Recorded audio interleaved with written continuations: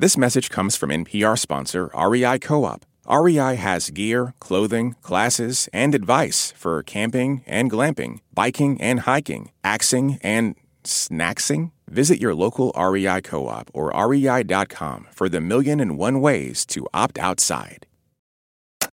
This is Planet Money from NPR. Sean Hawksford came to Bozeman, Montana for college and fell in love with it. Great hiking, great skiing, just tons of natural beauty. And he also fell in love with a Bozeman local, who is now his wife. They decided to settle down in Bozeman, buy a house, and start a family. And this plan was looking very good. Sean had a successful business, his wife works, they'd saved up a bunch of money, and the bank qualified them for a $500,000 loan. They started looking around, and almost right away, they saw a house they really liked. We said, all right, it feels like a huge step, but we'll make the offer. We'll do it. We'll commit to making the offer. The house was listed at $425,000. They offered $435,000, so $10,000 above the asking price just because they wanted to lock it down. But, in fact, that was not enough to lock it down. The owners came back to them and said, listen, we've got a bunch of offers. If you want this house, you'll need to do better.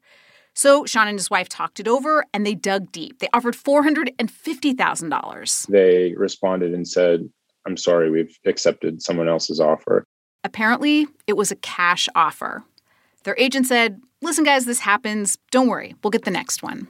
They saw a second house they liked. Again, made an offer above asking price, got into another bidding war, and once again, they lost out to an all-cash offer. And then we did that 17 more times. Really? You've made offers on 17 houses? 18 now, and we've been turned down on all 18. Sean says this was hard. They'd see a house they really liked. They'd start dreaming a little bit, kind of mentally moving in, imagining a life there. And then you get the text message at 7:00. They took the cash offer.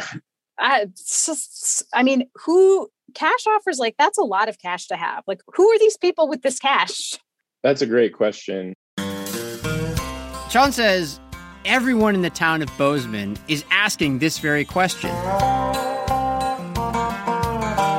Hello and welcome to Planet Money. I'm Cardiff Garcia. And I'm Stacey Vanek Smith. Today on the show, 2 recent episodes of the show that we host together. It is called The Indicator from Planet Money. Subscribe now. One about Sean Hawksford's quest to find a home in Bozeman, Montana. And another about the economic indicators we're thinking about this week. Also, a little bit of what they call personal news. More like professional news than personal news. Or you might say it's personnel news is more like it. Personnel news. It's not personnel news. That's not a thing.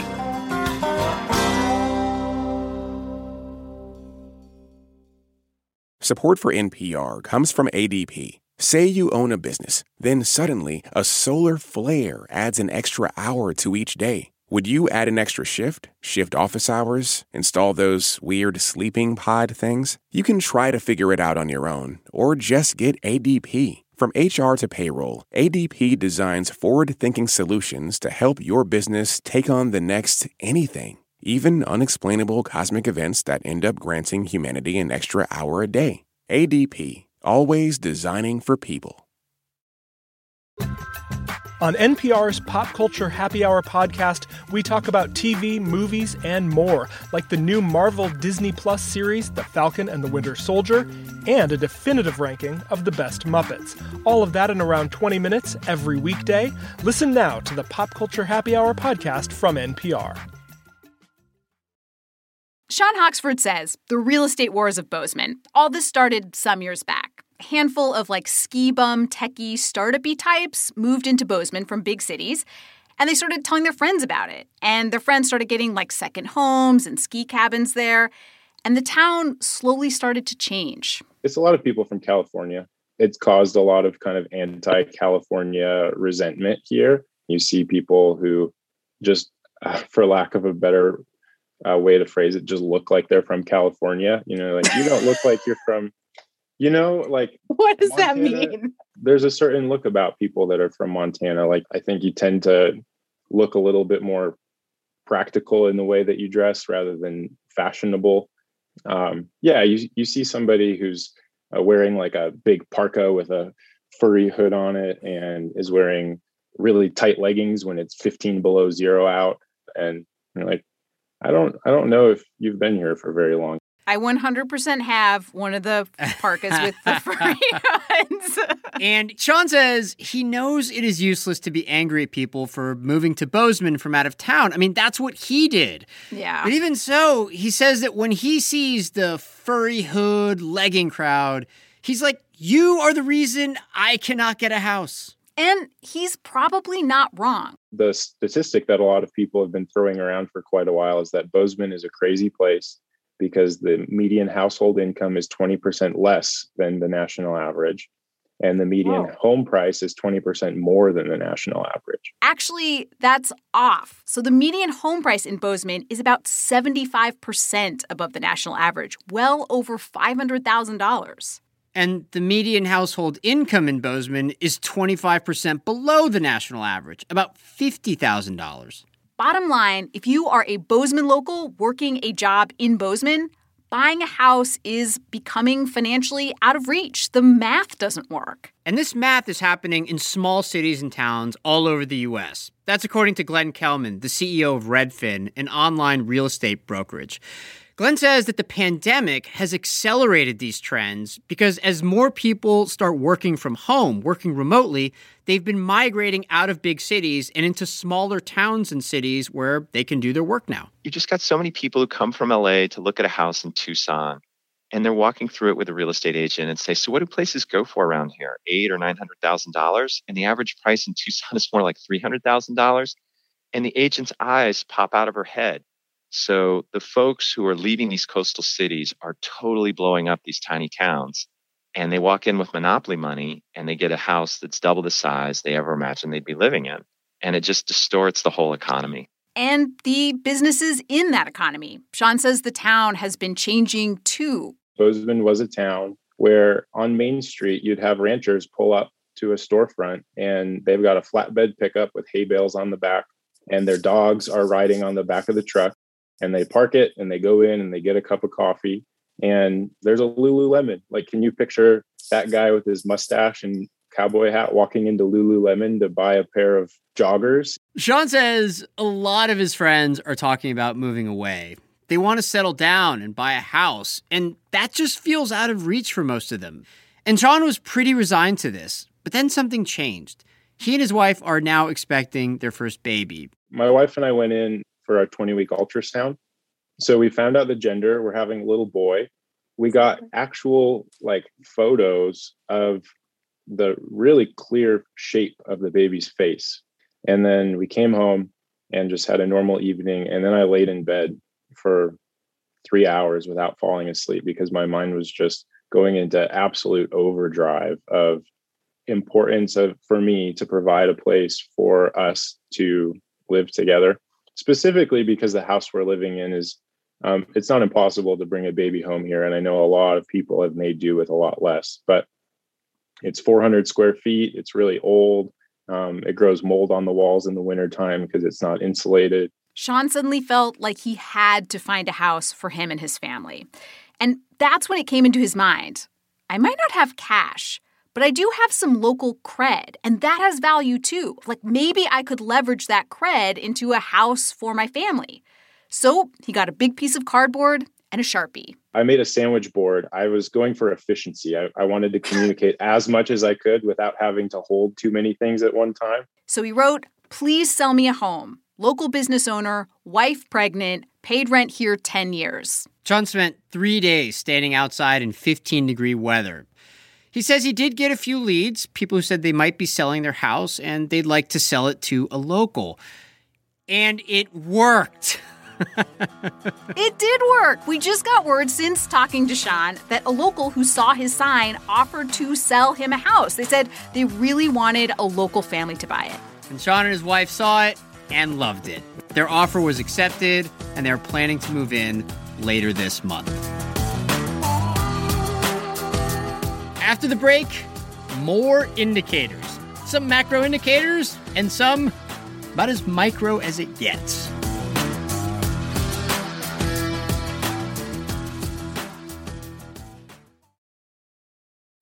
This message comes from NPR sponsor Redfin. Redfin updates their listings every 2 minutes and gives personalized recommendations based on the homes that you like so you can find the home that's just right for you. You can favorite homes, share listings with others, and even schedule tours with a local Redfin agent all in the app. When you're ready to buy, an experienced local Redfin agent can guide you through the whole process, and they know how to help you win the right home at the right price. So download the Redfin app to get started today. Okay, so next up, we are going to do a little segment that we call Indicators of the Week, where we discuss numbers that we find interesting in the news, in the world, or basically anything we want. Yeah, surprising, shocking, fascinating, intriguing. And Cardiff, go first. All right, excellent. Well, then here is my indicator of the week. It is 26.6 million barrels per day. That is the gasoline demand for the whole world in the year 2019. And here's why that's such a big deal. A new report from the IEA, the International Energy Agency, predicts that year was peak gasoline demand, that we may not actually get back to that amount of gasoline demand ever again. And there's a couple of reasons why this might be the case. Like the whole globe was shut down because of the pandemic. So one of the reasons is like a little rough, right? Just for 2020, right? So 2020, everything kind of collapsed. But the IEA is essentially saying that even after the pandemic ends, we won't get back to the pre-pandemic peak in gasoline demand. And one reason is simple. It's just greater fuel efficiency. So you keep getting better mileage for each gallon of gas that you put in your car. Yeah. That means you just don't need to buy as much gas. Another is you can imagine there are some societal trends like more teleworking that will lead to a bit less driving. But the big one seems to be that a technology that's been simmering for a very long time and which just hasn't gone to market is now finally here and seems like it's ready for mass adoption, and that's electric vehicles. In the case of GM and Volvo, they've announced targets for when they are no longer going to even sell gas-powered vehicles. They're going electric. And so I think there's a big lesson to draw here, and it includes issues like political incentives to adopt newer technologies, right? Which is that we've been hearing for so long that electric vehicles are going to be a thing, long enough that I think a lot of us have become kind of cynical, right? But this is actually quite common for a technology to be improving, to be tinkering, but not yet be adopted because a number of things have to happen first. One is that you need like new infrastructure to be built to accommodate that technology. Another is the technology itself doesn't just need to improve, it needs to improve to the point where it's cheaper than other alternatives. And one of the things that helps is when the government does provide incentives for that technology to finally be adopted, like what's happening in California and a lot of other places where, electric vehicles have either been subsidized or gas-powered vehicles have been discouraged. And that is what it seems the IEA is expecting and why gasoline demand for the whole world may have already peaked. That is a beautiful indicator. That is a beautiful indicator. You're welcome. Thank you. I mean it. Yeah. That one's mine. What is your indicator of the week, Stacey? Okay, mine is a little sound cue, so hopefully you can hear this. Okay. All right. I'm Cardiff Garcia. And I'm Stacey Vanek Smith. This is The Indicator from Planet Money. A show about work, business, and the economy. Do you know what that Planet is? Money started That sounds like a very, very, very early indicator, like from the earliest days of the indicator. It was, in fact, our very first indicator. It was the very first time that we said those words. And, in fact, we have said them almost 750 times since then in the 3+ years that we have been doing the show. Wow. That is my indicator today, 750. That is quite a milestone. But yeah, I think I know why you brought it up. Of course, Cardiff, the reason that I am bringing this up is that you are leaving the indicator. This is your last indicator of the week. You are moving on. You're starting your own podcast. You're starting a company. It's a very exciting time for you. Very sad for me. It's also sad for me. I mean, I'm leaving to go do this project I'd been dreaming about for a very long time. but obviously I'm going to be ambivalent about it because it means leaving behind this great experience of having made The Indicator and most of all of having partnered with you from the very beginning. Aww. And having gotten to do all these great shows together. And I'm also very sad, and I'm so just proud of like how hard we worked and of the shows that we made together. It's been really awesome. But you're right. This is today my last Indicator as a full-on member of the Indicator team. So yeah, I don't even know what to say. I'm getting a little emotional over here. Yes. Okay, so Cardiff, here is to 750 shows, 6,000 minutes, and to your new venture, which we're all excited to hear about. And we'll have you back to talk about it. You bet. This episode of Planet Money was produced by Emma Peasley and Jamila Huxtable, with help from Dan Gurma and Nick Fountain. It was mastered by Gilly Moon and edited by Jolie Myers, and it was fact-checked by Sam Tsai. Sam, by the way, wrote this week's Planet Money newsletter, yes, which is all about unemployment insurance and what the latest round of unemployment insurance tells us about work during the pandemic.